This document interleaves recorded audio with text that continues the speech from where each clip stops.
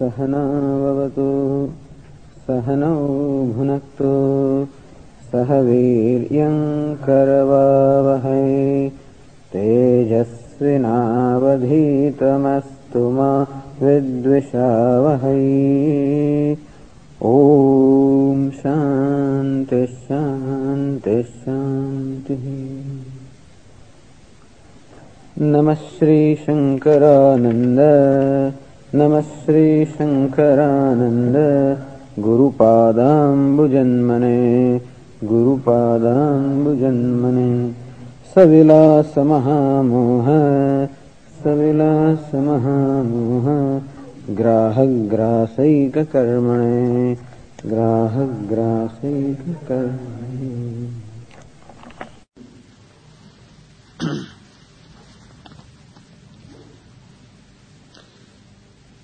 Discussing the Upasana meditation, it was said in the verse 80 that Upasana or meditation depends upon the will of the person, and that being the case, it always requires a self-effort. Therefore, the self-effort should constantly be done so that it goes on continuously, to such an extent that even in the dream also the same meditation continues. Just as for the one who is constantly reciting the Vedas and finds himself reciting the dream, or the one who is constantly doing japa, the mental repetition, finds himself doing that in the dream because of the samskara, because of the habit being rooted, and so also the meditation also can be such as it can continue may continue even in the dream. Virodhi pratyam tattva nairantaryen bhavayan. Meditation involves constantly bringing the mind back. If the mind gets distracted from the object of meditation, constantly bringing it back. And by this kind of an effort, meditation requires three aspects: Dirghakala, Nairantaryam and Adara. According to Yoga Shastra, meditation, or whenever you want to concentrate, to attain that concentration, three things are required. Nairantaryam, it should be done constantly. Then Dirghakala. Dirghakala means it must be done for a long time. So it is not that we just do a few minutes a day and do it for a long time, but constantly you do it. At the same time, not just do it for a few days, but do it for a length of time. And Adara, do it with enthusiasm, or do it with involvement. So Adara. So Nairantaryam, Dirghakala and Adara. Adara also means respect, with devotion, with commitment, it should be done. So it should be done constantly, for a great length of time, and with commitment and dedication it should be done. Then one gains an abidance. So this is how the vasana or the samskaras will become stronger and stronger, and that is how the samskaras, when they become stronger, then it will go on continuously. Okay, then the questions were being asked: how is it possible you say that we should perform this meditation constantly, but how is it possible to perform the meditation when we are engaged in our day-to-day activities? Says then also it is possible. And the illustration was given how a person constantly thinks of one's lover and all the pleasures that one had with that person. How it is possible to think of someone we love in spite of doing our day-to-day activities? How it is possible that the mind may think of something else? And similarly also, it is possible to even focus one part of the mind on the object of meditation, even when outwardly this day-to-day activities are being performed. It is true that the quality of the action that you perform will suffer. It will be done indifferently. If your mind is engaged in meditation also, then the activity that you perform at the outer level will be performed all right by force of habit, but then it will not have the same quality as that of the one who is dedicated to activity. That is true. And then was shown the difference Like in the verse 86 it was shown, how a housewife who is dedicated to the household work pays total attention to that, and how she is able to do it, her job, very well. Whereas another woman who is not committed to this work and her mind is elsewhere, then she keeps thinking of that thing, and she does do the household duty, but those household duties are only done indifferently. They are not done with concentration or not done wholeheartedly. So yes, for the meditator, the actions that are performed are going to be performed somewhat indifferently, whereas for the one committed to action, they will be performed thoroughly. And here, in contrast, also is given the condition of a wise man who abides in the knowledge. So even for a wise man also, the actions are performed thoroughly, because the knowledge does not require any specific effort of the mind. Knowledge of self does not require any specific effort of the mind, and therefore it is possible to perform one's duties thoroughly without being distracted.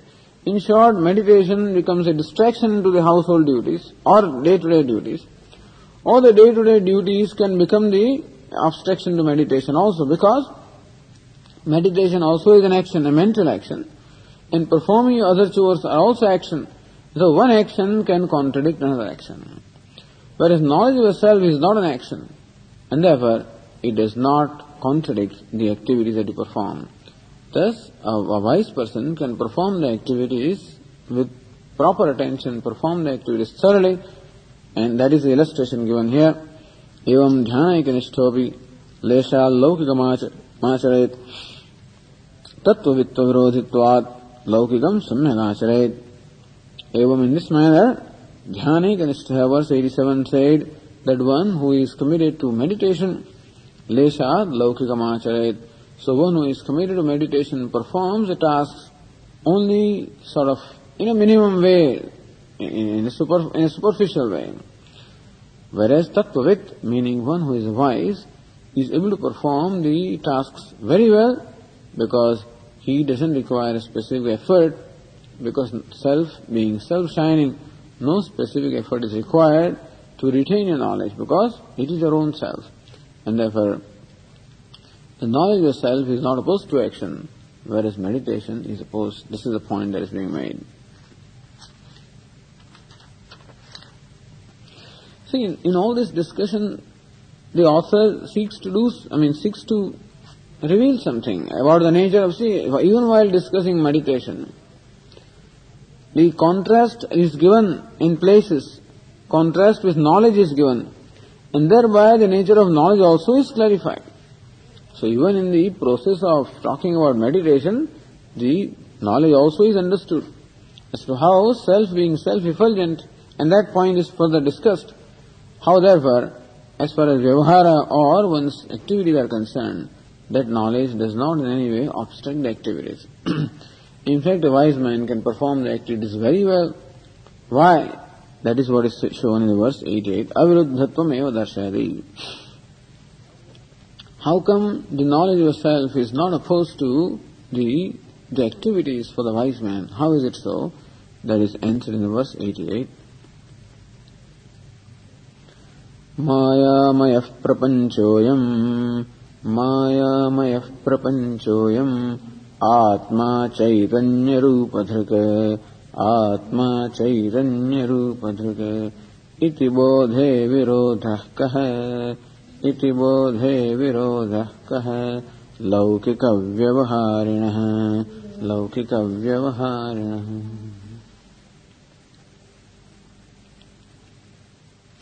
Mayamayah prapanchoyam ayam atma chaitanya rupadhrika iti bodhe.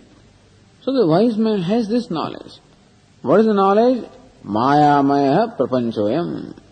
Ayam prapancha. This world is mayamaya. Is only of the nature of maya or product of maya. Meaning this knowledge involves the knowledge of both the elements. Brahma satyam, jagan mithya. That the Atma is satya. Atma, the self, is Brahma, and it is satyam, truth, whereas jagat, everything other than Atma, is mithya. So, when this is known, that Mayamaya Prapanchoyam. This Prapancha or this creation is Mayamaya, a product of Maya, meaning it is Mithya. So, Maya is the cause and the Mithya is the effect. The cause of the creation is Maya, and what is the nature of creation? Mithya. Atma Chaitanya Rupa Dhruk. And what is the nature of the self? Chaitanya Rupa Dhruk. One with the nature of Chaitanya or awareness. Iti bodhe sati. When this knowledge is there, Laukika Vyavaharinaha ko virodha. What virodha or what contradiction can there be? Or what obstacle can there be in performance of one's day-to-day activities? Because you are performing the activities knowing that this world is mithya. And so, the idea is that he knows the world as mithya, that mithyatvam, mithya world, is not opposed to Atma, that is Satya. See, mithya is not opposed to Satyam. Satyam is truth. On the other hand, compare the case of a meditator or person who performs meditation. There, either the person performs the activities outside or performs the activities in the mind, because meditation also is an activity and the other performing day-to-day activities are also action. So one action can oppose the other action. When one action takes place, the other action may not take place. And that's the reason why the action, our vyavahara or our activities become in fact obstacles to what we want to do. Because we want to focus our mind elsewhere, and the vyavahara, the activities require that my mind be focused in the activities, and that is where the opposition comes. Whereas, when there is a knowledge that all this vyavahara is mithya, it doesn't, that the prapancha is mithya, and Atma is Satya. In that case, the Satya Atma is never negated. One action can displace another action, but a mithya does not displace Satyam. And therefore, the mithya prapancha, the mithya world, does not displace the self who is Satya. Meaning, the self shines even when the world shines. That the meditative mind, that vritti may not shine when the external action vritti shines, because both enjoy the same degree of reality. Whereas in this case, self being real, Satyam, it shines whether the world shines or not. And therefore, the awareness of the self is not lost even while performance of the activities. And that point is being elaborated by author himself. Virodha abhavam eva prapanchayati. How come?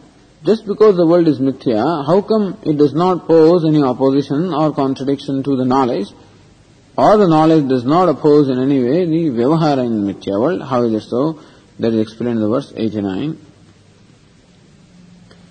Apekshate vyavahritihi, apekshate vyavahritihi, na prapanchasya vastudam, na prapanchasya vastudam, na pyatmajadyam kintvesha, na pyatmajadyam kintesha, sadhananyeva kankshati, sadhananyeva kankshati. Apekshate vyavahrihi na prapanchasya vastudam. How come this vyavahara means a transaction. Vyavahara means transaction, all these activities that we have to perform. That transaction, this daily transaction, all these activities, prapanchasya vastutam na apekshate. It is not necessary that the world has to be real in order for me to conduct my transaction with the world. That I can conduct the transaction of the world knowing that it is unreal. Meaning, the vyavahara of the transaction does not in any way come in the way of the reality. It is not that the world has to be real and then alone I can perform the vyavahara. That vyavahara or the transaction or the activity or the interaction. The interaction with the world does not require that the world has to be real. Napi atmajadyam.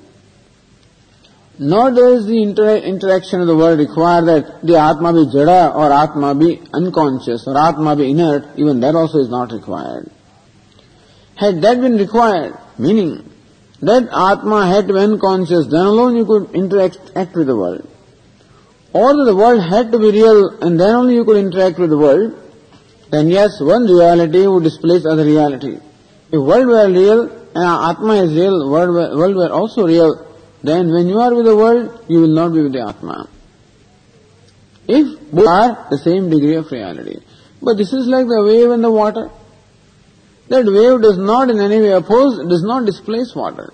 And therefore, even when you are focusing your attention on the wave, your attention remains on the water nevertheless, because the water is real or satyam and the wave is mithya. And therefore, even if the wave breaks or whatever happens to the wave, the water is not displaced. And similarly also, whatever you do in terms of your day-to-day activities or interact with the world, the self being satyam or the truth is never negated. It is ever self-existent, self-shining, never negated. And therefore, it is not necessary that Atma has to be jada or inert, or that the world has to be real in order to perform vyavahara. Kintu, then what do we require? So what is the requirement for interacting or performing our actions? Sadhanani eva kankshati. To perform action in the world, all that is required are sadhana. Sadhana means the appropriate means are required. So you require the necessary ingredients. You require the necessary equipment and necessary resources in order to perform your vyavahara, your day-to-day activities. But performance of day-to-day activities or performance of activities in the world does not, any activity does not require that the world should be real or that the Atma should be inert. That is not the requirement. All that is required to carry out any action is whatever are the means required to fulfill an action. Kahanitani vyavahara sadhanani, all right. If you say that you require sadhana or the means, and that's all you require for performing vyavahara, kahanitani, please tell us, what are those various means, or what is the various equipment that is required in order to perform the vyavahara, perform your activities. That is being told in the verse 90.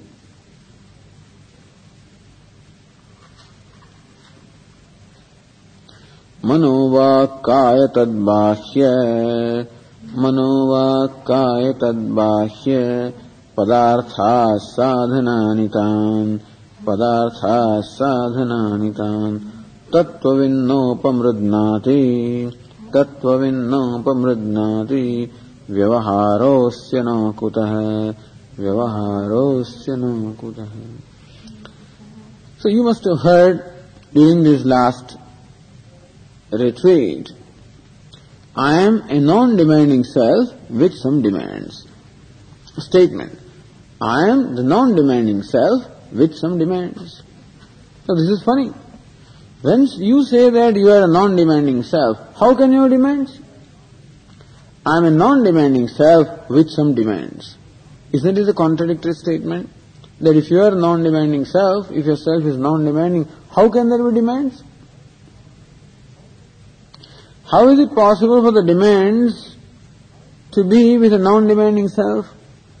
Would we not expect a contradiction of the two? That the demands cannot be when the self is non-demanding? How can there be demands? It looks as though the self should contradict the demands because self has no demands. Or the demands should contradict the self because self is supposed to be non-demanding. How can I be a non-demanding self and simultaneously having some demands? It can only be when they enjoy different degree of reality. That the non-demanding self is real, is true, and where the demands are unreal or mithya. Mithya does not oppose the satyam. So again and again you will hear this point being made. It is said by some people that you must eliminate your vasanas. By vasanas we mean the tendencies of the mind, which are rooted, So you must eliminate all your vasanas, then alone the knowledge can take place. But the point is, are vasanas opposed to the self? Is it that the self can be there only when the vasanas are not? Or is it that the non-demanding self can be only when the demands are not? The answer is that the non-demanding self is in spite of demands. So demands are, the non-demanding self is. Demands are not, of course the non-demanding self is. The wave is, then also water is. Wave is not, then also the water is. Just as a wave does not in any way displace water or does not contradict water, because wave is mithya and water is satyam, and so also the demands do not in any way contradict the non-demanding self. All that one has to know is to realize that the demands belong to the mind, they do not belong to I. Only when one identifies our demands and somehow brings about an interlock between the demand, or a union between the self and the demand, which union is not possible. But still on account of ignorance, what we call adhyaropa or superimposition, we bring about that union, and then I proclaim myself as a demanding person. Or I say that these are my demands, or I have demands, and then I go about fulfilling those demands. You may very well fulfill the demands you wish to, but what is necessary to know is that I, the self, is non-demanding. You may feel that perhaps your commitment and responsibilities require that some demand be fulfilled. Go ahead and do them.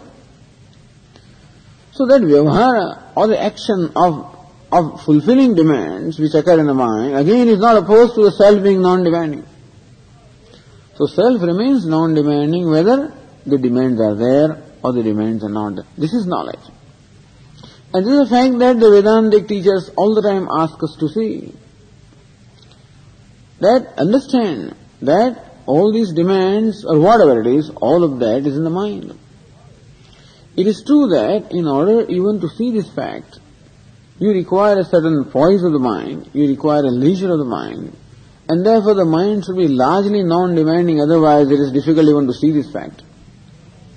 That is the reason why in a particular session of meditation, a certain atmosphere is created, a certain relaxed atmosphere is created, and the body is made to relax, and mind also is made to relax, and you create a certain atmosphere by chanting, etc., so that mind becomes quiet and essentially non-demanding. At that time, we ask ourselves to see this fact that I am non-demanding, in spite of the different modes of the mind.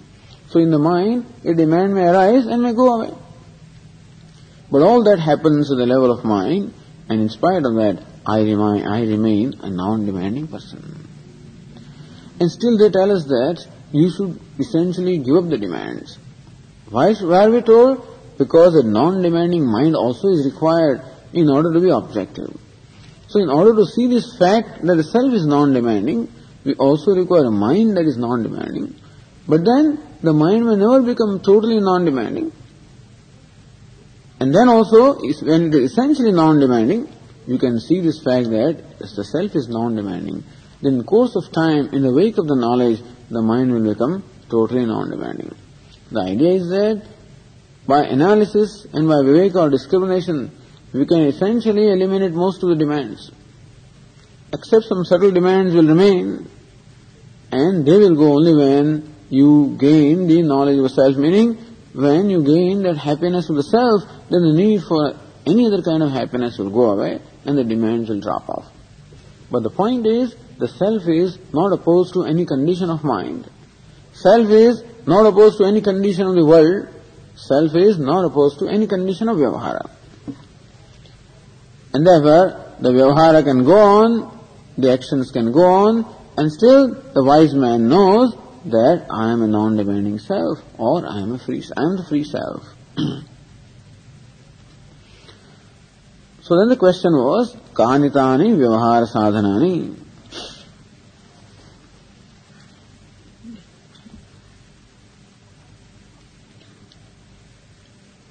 What are these sadhanas, or what are the various resources you require in order to perform your activities? Manovak kaya tadbhashya padarthaha. What you require is mind. Vak meaning speech. Speech means organs of action. So vak means all the organs. What you require is the mind. You require speech and other organs of action, organs of perception. Kaya, you require the body.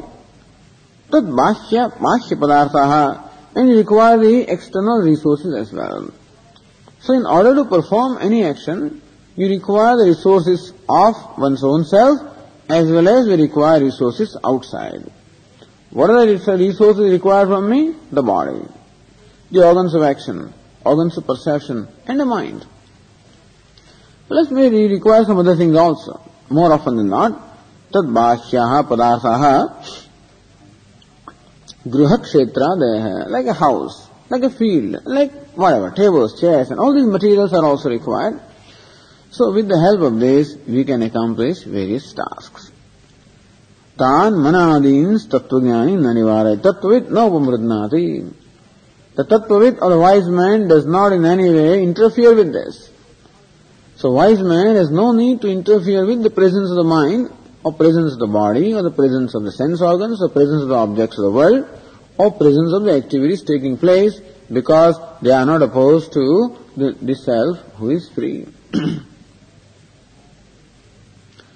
Vyavahara asya no kutah.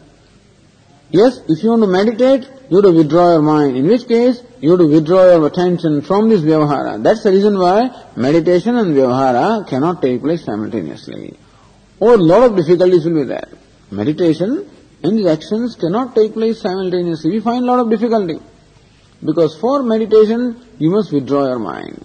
While for performing your action, your mind must be extrovert. Meaning, it must be with the things. So mind cannot be simultaneously with the things as well as withdrawn, and that's the reason why we have a lot of difficulty in doing work at the same time paying attention, meditation.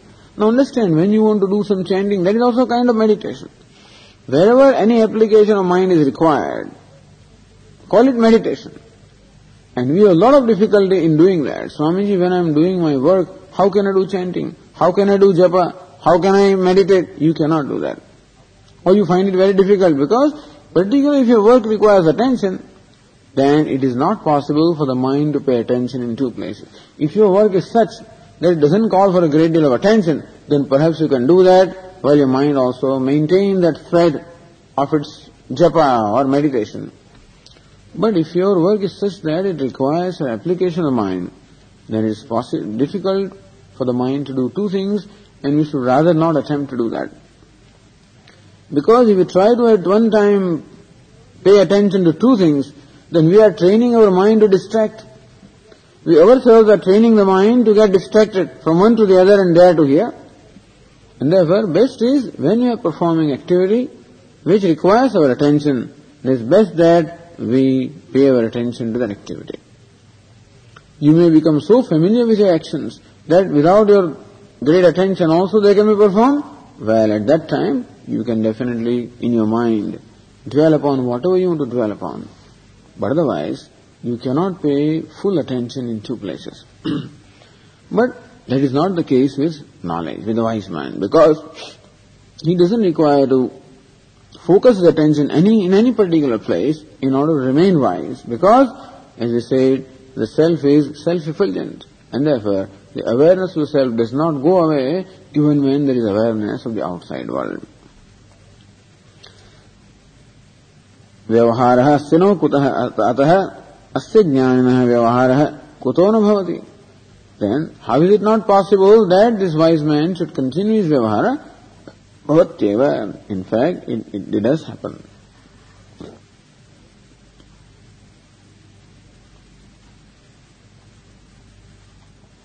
A further question is asked. And in answering these questions, we get more and more clarity about the nature of knowledge. And also, by the way, nature of meditation. So, in the next verse, the question that is asked is, Nanu Vishaya Anupamardhanepi Tattvavida Chittopamardhanam Karyam. Question is all right.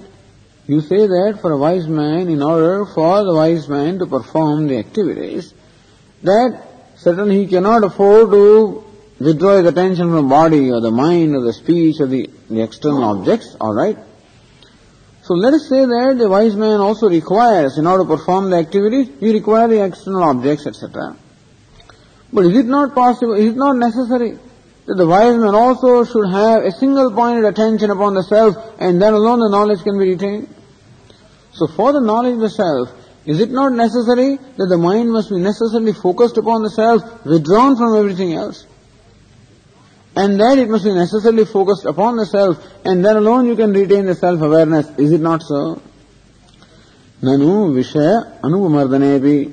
Even though it is not necessary to destroy the objects, Tattvavida Chittopamardhanam Karyam. Even a wise man also will have to withdraw his mind, and wise man also will have to focus his attention upon the self, and then alone he can retain the knowledge. Iti ashankya tatha karane tattvavit eva na syad. The author says, no, a meditator has to do that. A wise person doesn't have to do that. Why is it so? Said in the verse 91.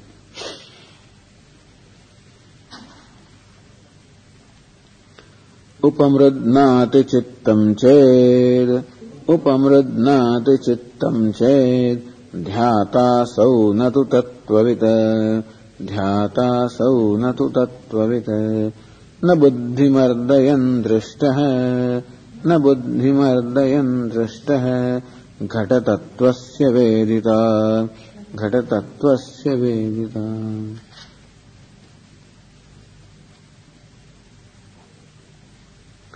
Upamrudnadi chittam ched asau dhyata. If a person is found to withdraw his mind and focus it in some place, then you should know him to be a meditator. Nadu tattvavid, know for sure that he is not a wise person, meaning he is not Atmajnani or the knower of the self, he is on the other hand a meditator. If there is a need on the part of that person to withdraw the mind or stop the mind, so if there is a need on the part of the person to withdraw the mind and focus somewhere, even focus upon the self, know that the person is a meditator and not the knower of the self. Because knowledge does not require that you have to withdraw your mind. Knowledge does not require that you have to stop your mind. Or that you have to concentrate your mind. Knowledge doesn't require that. Meditation requires. In meditation, you have to concentrate your mind upon a given object of meditation. Therefore, it requires that the mind should be withdrawn from every other thing. In fact, we are told that while you are performing meditation, when other thoughts come, constantly one must be vigilant to remove those other thoughts and maintain that thought channel in the mind. So that is required as far as meditation is concerned, because there is a need to maintain the thought flow having one locus or having one object. The self, as we say, is not opposed to any object, not opposed to any situation, and therefore the self-knowledge can be there, or self-awareness is there, even when other kinds of perceptions take place, because we must know here that the self is what we call aparoksha, meaning immediate. And all the other objects of the world are called pratyaksha, or they are only perception, mediate. And thus immediate is not opposed to mediate, or mediate does not displace the immediate. The mediate does not displace the immediate. How?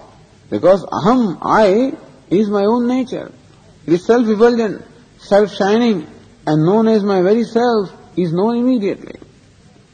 Whereas the objects of the world like a chair and whatever, all these objects are what? These are all mediate objects, meaning they are all idam vrittis. So there is aham vritti and idam vritti. Idam means this. So all the other thoughts are of the nature of this, whereas the thought which is a self is I. So I is aparoksha, and idam or this is pratyaksha or paroksha, and therefore they are not opposed. That's the reason why the awareness of the self remains. Even as we say, even today also, awareness of myself is, even when I am performing my activities, do I forget myself? Whatever I know myself to be, that knowledge of awareness is always there. When I am talking, then I know I am the one who is talking. Or I am walking, whatever I am doing. That awareness of I is never lost.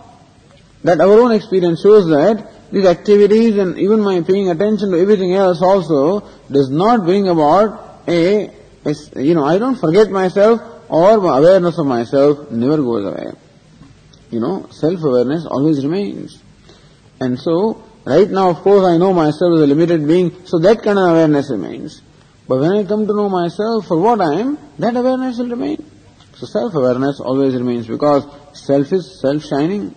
So you do not require mind to illuminate the self illuminates itself. And therefore, yes, it is true that a seeker of knowledge who is seeking to abide in this knowledge has to make an effort to withdraw the mind, and in order to become free from what we call viparita bhavana or dehata buddhi or obstacles.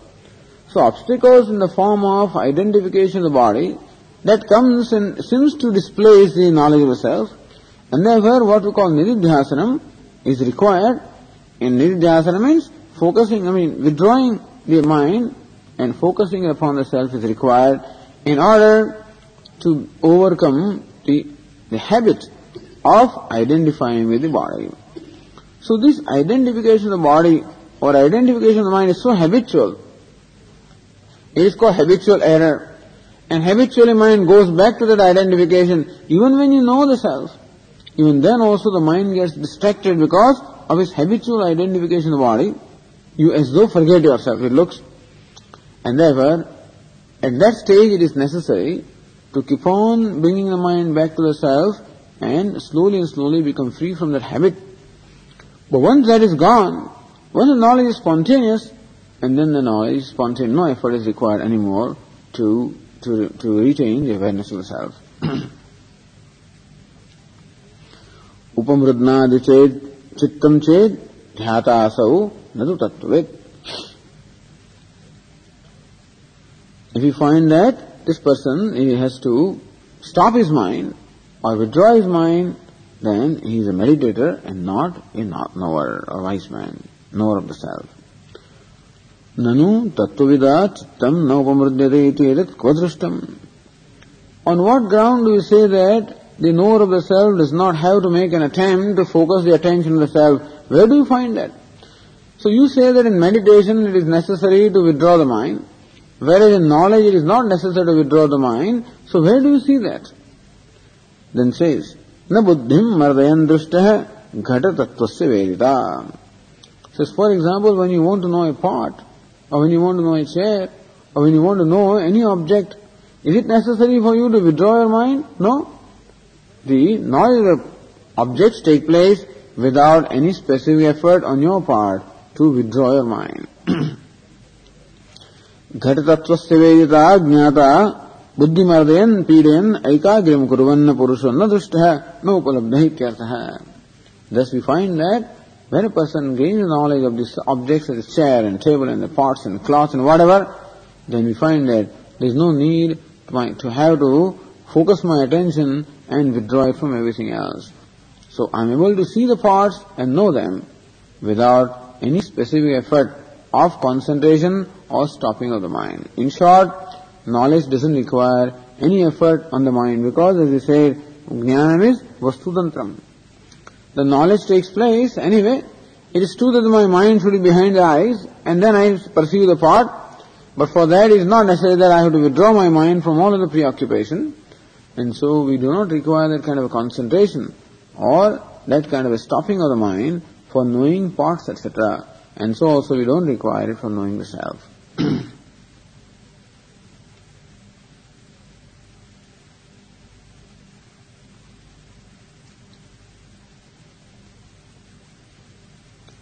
Then the next question, okay, you gave the illustration of the part knowledge. You said that for gaining the knowledge of part, by knowledge you mean perception. To perceive the part or perceive the chair, you don't have to do anything with your mind in terms of concentration. But that is not the right kind of an example. Ghatasya sthulattvena spashtatvat tad darsane chittapidam na apekshate. All right. As far as the part is concerned, it is an external object. It is a gross object. And therefore, it is something very clear.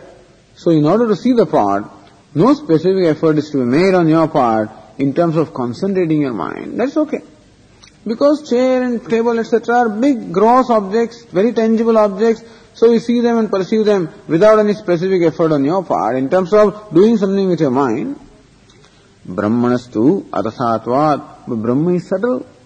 These objects of the world are gross. And drishyaha, they are something that are objectified, they are seen. Brahma, on the other hand, is subtle. It is a self, and therefore, how can you apply the same rule with reference to Brahma?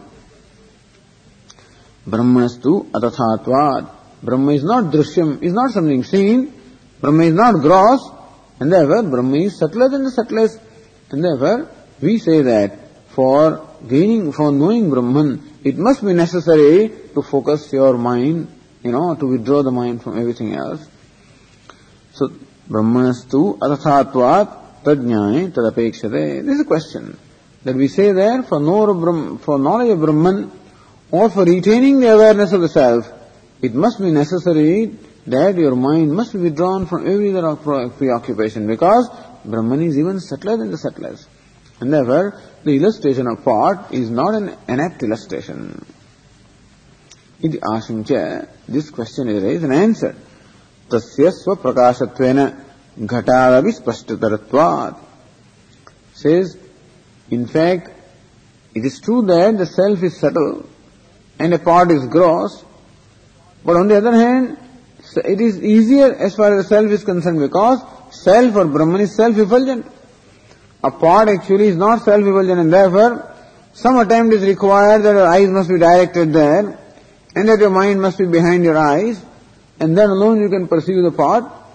But even that kind of an effort is not required in case of self, because self is self-effulgent. Pot is not self-effulgent. Pot requires that it should be illumined by the self, it should be illumined by the Chaitanya or consciousness, then alone a pot can be known. So how does consciousness illumine the pot? Consciousness being reflected in the mind, then reaches the pot, and that mind assumes the form of the pot, and that reflected consciousness reveals the pot. And so pot can be known only when it is revealed. On the other hand, Atma or the self being self-revealing, there is no need to make even a little bit of an effort that is required in perceiving the pot. Even that kind of an effort is not needed for the knowledge of the self or to retain the awareness of the self.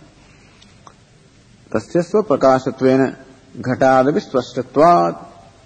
The self is so clear because ever shining, ever effulgent. Chitta nirodhanam na apekshate, naiva apekshate. Therefore, chitta nirodhanam, or the need to concentrate the mind upon the self, is not required to retain the awareness of the self. That is said in the verse 92.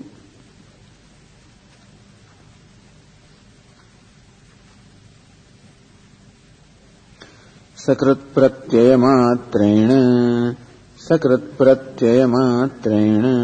घटश्चेद भासते सदा स्वप्रकाशोऽयमात्मा किं घटवच्चन भासते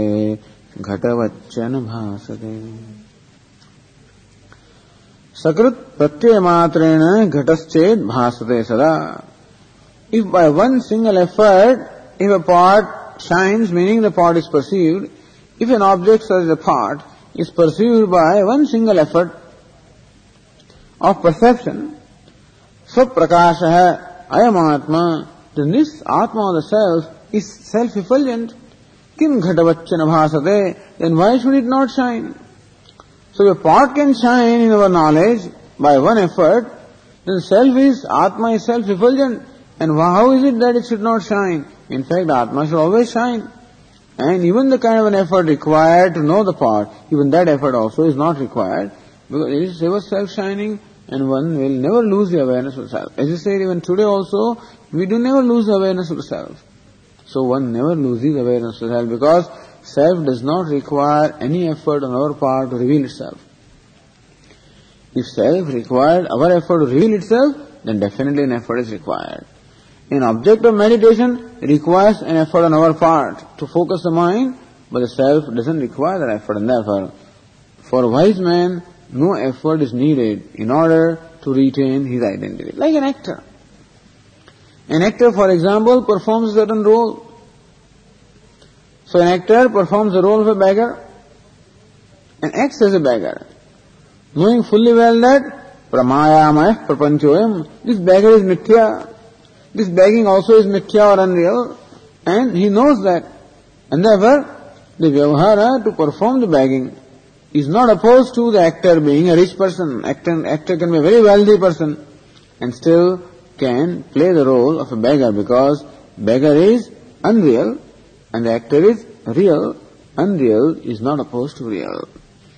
So for an actor to perform the vyavahar of a beggar, it is not necessary that begging has to be real and then alone he can do. Or the beggar must be real and then alone he can do. All that it requires is a costume.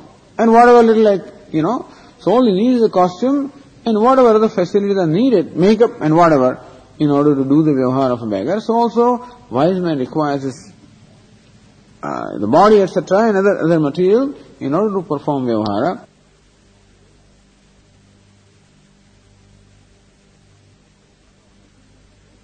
So even when he is acting as a beggar, at the back of the mind, awareness of self remains.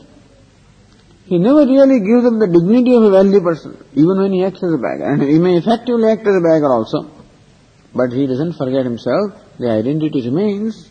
Otherwise he's not an actor. Then if he forgets himself, he's no more an actor. Actor is the one who retains his identity. And what effort does he have to make to retain his identity? No, because he knows himself, and self being self-effulgent, he doesn't have to make an effort to retain his identity. He can pay full attention to his role of a beggar and still know himself as the wealthy man. Because beggar is idam, beggar is out there. It is an objective reality, whether aham, I, is the subjective reality, and therefore that objective reality doesn't oppose the reality that the subject is. Not subjective reality, but the reality that the subject is, and therefore they are not opposed.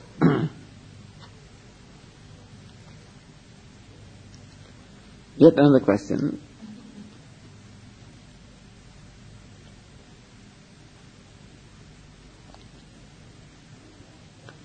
Nanu brahmanah swaprakaṣatvepi tad gocharayaha buddhivritteh tatvajnanatvat tasyascha kshanikattvena brahmani punah punah avasthanam apekshave iti asankya. So you say that Brahman is self-effulgent, all right. Atma is Brahman, all right. But still the Atma has to be known. So it is fine that the self is Brahman or is free from limitation, is complete, and still it is necessary to know yourself. Then alone you can be called a wise man. So Brahmanah swaprakāṣatvepi, even though Brahman is self-effulgent, self-shining, tad gocharayaha buddhivritteh tattvajnanatvat. Still, just because Brahman is self-shining doesn't mean that you know Brahman. In fact, Brahman has to be known as such. Brahman has to be known as a self. And for that, the buddhivritti or the jnanavritti should take place, as we were discussing in the morning, that aham brahmasmi, I am Brahma. That kind of akhandakara vritti, or a vritti which reveals the self as Brahman, that has to take place. The recognition has to come.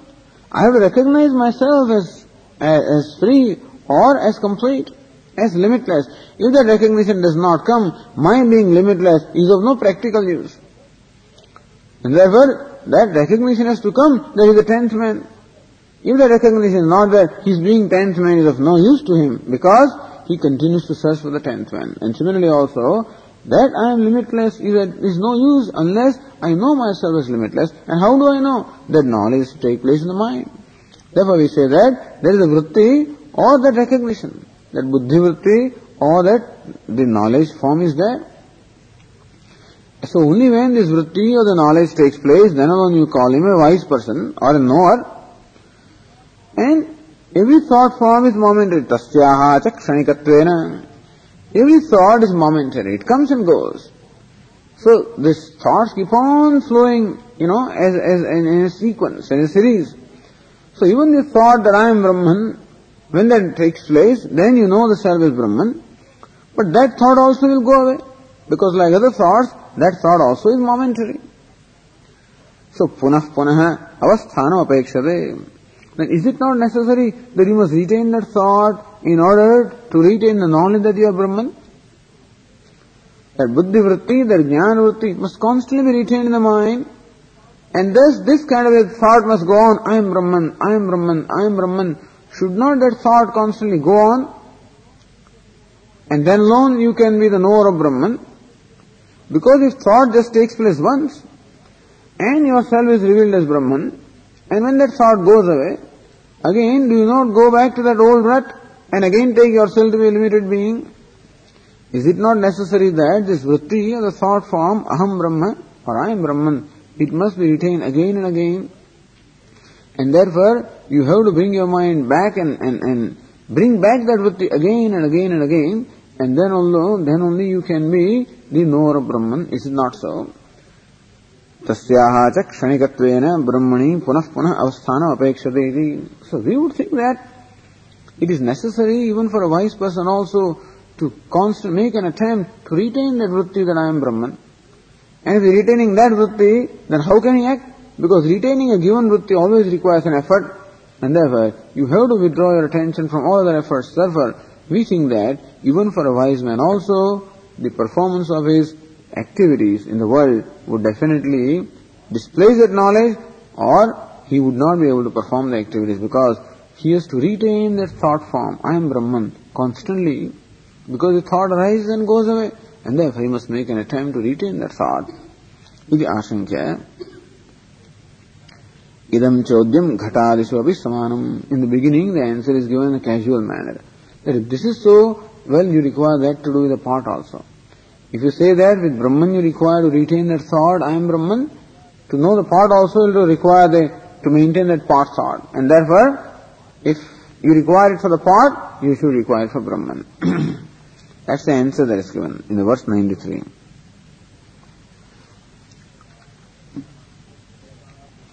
Swaprakashataya kinte swaprakashataya tadbuddhistatvavedanam buddhischakshananasyeti chodyam tulyam ghatadishu chodyam tulyam ghatadishu. So the Purva Pakshi is asking this question, Swaprakashataya kinte. Alright, Brahman is Swaprakasha question, Brahman is Swaprakasham, Brahman is self-effulgent, so what do you achieve by that? Tad buddhis tattvavedanam. It is not that the Brahman is knowledge, but then that the knowledge of Brahman which takes place in the mind, so a particular mode of mind which reveals the self as Brahman, that is called knowledge. Alright, let Brahman be self-effulgent, but that is not adequate. What is also necessary is that knowledge that I am Brahman, and that vritti or that thought, that jnana vritti alone is called tattvavedanam, or the knowledge of the tattva. Fine, we accept that.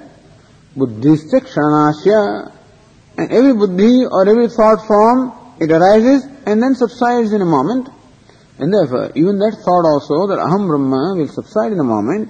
And therefore, we think that you will have to make an attempt to constantly maintain that thought. And therefore, when you say that Brahman is self-effulgent, what does it mean? Let Brahman be self-effulgent, but that thought that I am Brahman, that has to constantly persist, and therefore, you have to, merely Brahman's being self-effulgent is not enough, and since the thought is a momentary thought, every thought is a momentary thought, therefore, you have to make an attempt to retain that thought flow in your mind. If this is your question, then Chodyam tulyam ghatadishu. Then we say that this question is applicable even in the knowledge of a part. That all the time you have to retain this thought. This is a part, this is a part, this is a part, this is a part. Then alone the part will be known. If we say that for knowledge it is necessary to maintain a vritti, then in case of part also you have to maintain. So if you say that you have to maintain that thought in case of Brahman, well, you have to maintain that in case of a part also. And you don't have to do that. It's not that I have to keep on repeating, this is a part, this is a part. I see the part once, I recognize it, and that's it. But he's not satisfied. Then the question is asked here, Ghatadijñāsya kshanikatvepi saklam nischirasya ghatasya sarvada vyavahartum shakyatva. This is okay. It is true that the part perception or a cloth perception or a chair perception, all those perceptions and knowledges are momentary. And therefore, it comes and goes. The moment you turn your attention, then another thought takes place. Turn attention elsewhere, yet another thought takes place. Then the other thought has gone away. Okay. Even then, sakral nischirasya ghatasya sarvada vyavahartum shakyatvad.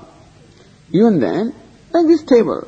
Once you know that this is stable, then every time you are able to, whenever it is necessary, you are able to perform your vyavahara with the table. You know this to be chair, and once you have known the object of the chair, then whenever necessary, you are able to do what is necessary with the chair. So when you want to sit, you know this as a chair, and therefore the vyavahara, the action of sitting, automatically takes place. And therefore, he says, as far as the external objects are concerned, we find that even when we recognize them for just once, even that once recognition also is enough to perform any transactions with those objects. Like the chair or the table and all these objects of the world, you need to recognize them once. And once you recognize them, any time you want, you can perform the vyavahara with that. Tatra chitta sthairya sampadanam aprayojikam. And therefore, it is not necessary that you must always focus your attention of, in your mind, you must always retain the thought, this is the part, otherwise you will forget the part. In case of objects such as pot, etc., once you recognize them, you can always perform your vyavahara with them. And therefore, it is not necessary that you have to retain that pot thought constantly in your mind in order to perform the vyavahara with the pot again.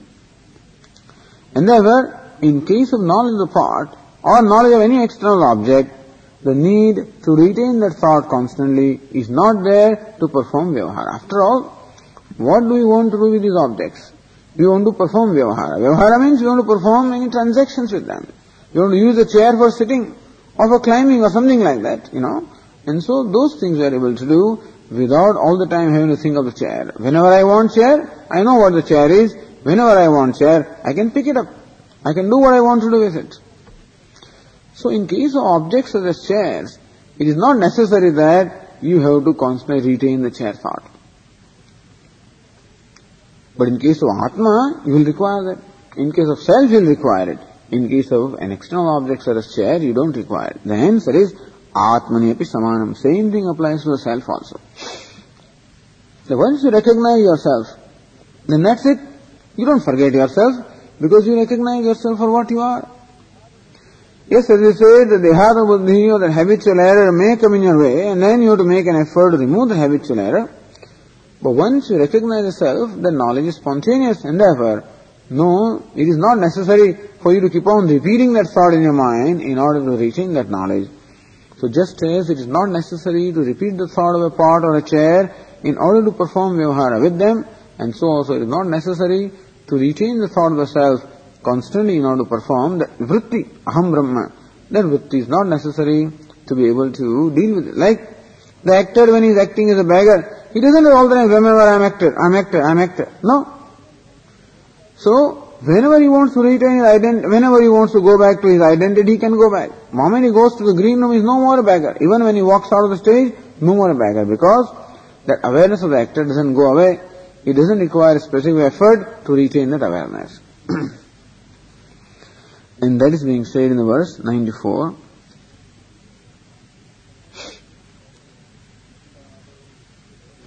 Ghatadau nischite buddhihi Ghatadau nischite buddhihi Nashyatyeva yada ghatah Nashyatyeva yada ghatah Ishto netum tada shakyah Ishto netum tada shakyah Ichite iti chet samamatmani Iti chet samamatmani.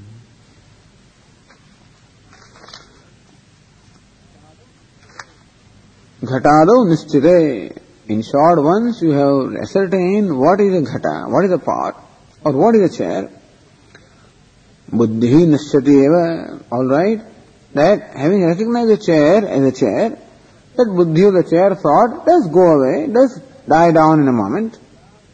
But still, yada ghataha ishtaha netum, and still whenever you want to do something with the pot, suppose you want to bring the pot from one place to the other, or you want to move the chair from one place to the other, tada shakya. Once you recognize the chair, even though the chair thought is not there at the moment, when it is necessary to do something with the chair, you are able to do it because you know what the chair is. And therefore, we say that it is not necessary to retain the chair thought in order to do something with the chair. We say, samam atmani. the same is applicable to the Atma also. In what way? That is clarified in the next verse here.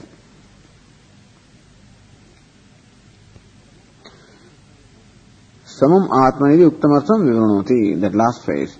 Nischitya Sakridatmanam, Nischitya Sakridatmanam, Yadapeksha Tadaivatam, Yadapeksha Tadaivatam, Vaktum Mantum Tasadhyatum, Vaktum Mantum Tasadhyatum, Shaknotyeva hi tattvavita, Shaknotyeva hi tattvavita.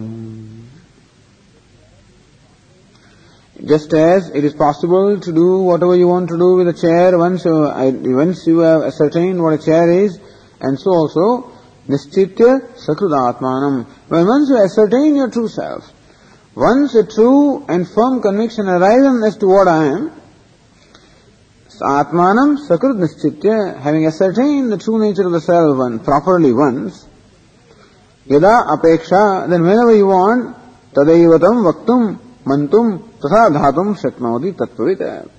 Then Tattvavit, the knower of the self, is able to Vaktum, talk about the self, Mantum, think about the self, Dhyatum, meditate on the self. So once one has properly ascertained the nature of the self, then whatever vyavahara or transaction you want to perform with reference to self is possible.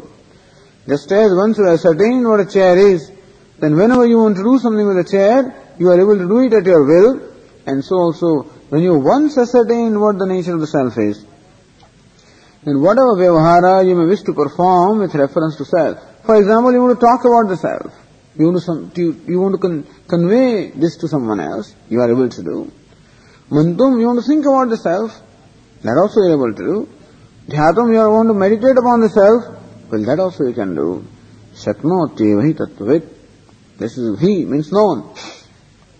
This is something that is well known in the scriptures and well known among the people who are wise, that a wise person is able to do whatever is necessary with reference to self once a firm conviction or ascertainment has taken place.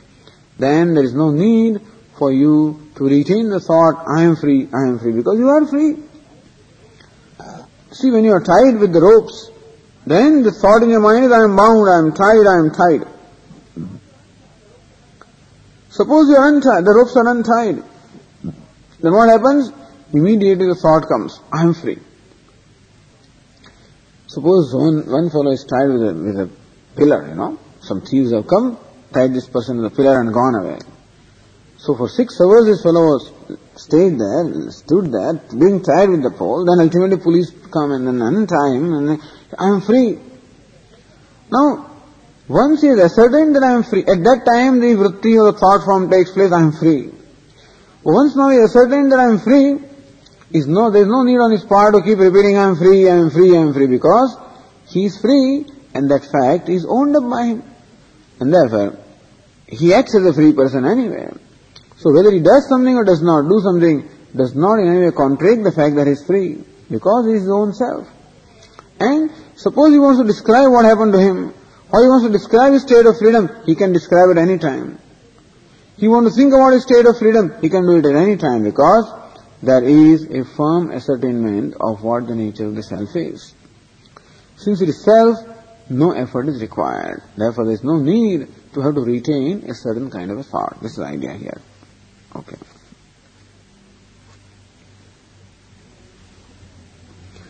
Om Purnamadav Purnamidam Purnat Purnamudachyate Purnasya Purnamadaya Purnameva Vashishyate. Om Shanti Shanti Shanti.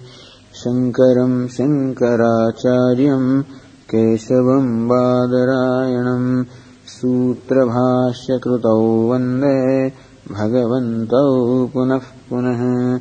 Ishvaro Gururatmedi Murti Bheda Vibhagine Vyomavad Vyapta Dehaya Dakshinamurtaye Namaha. Om Shanti Shanti Shanti. Hari Om. श्रीगुरुभ्यो नमः हरिः ओम्.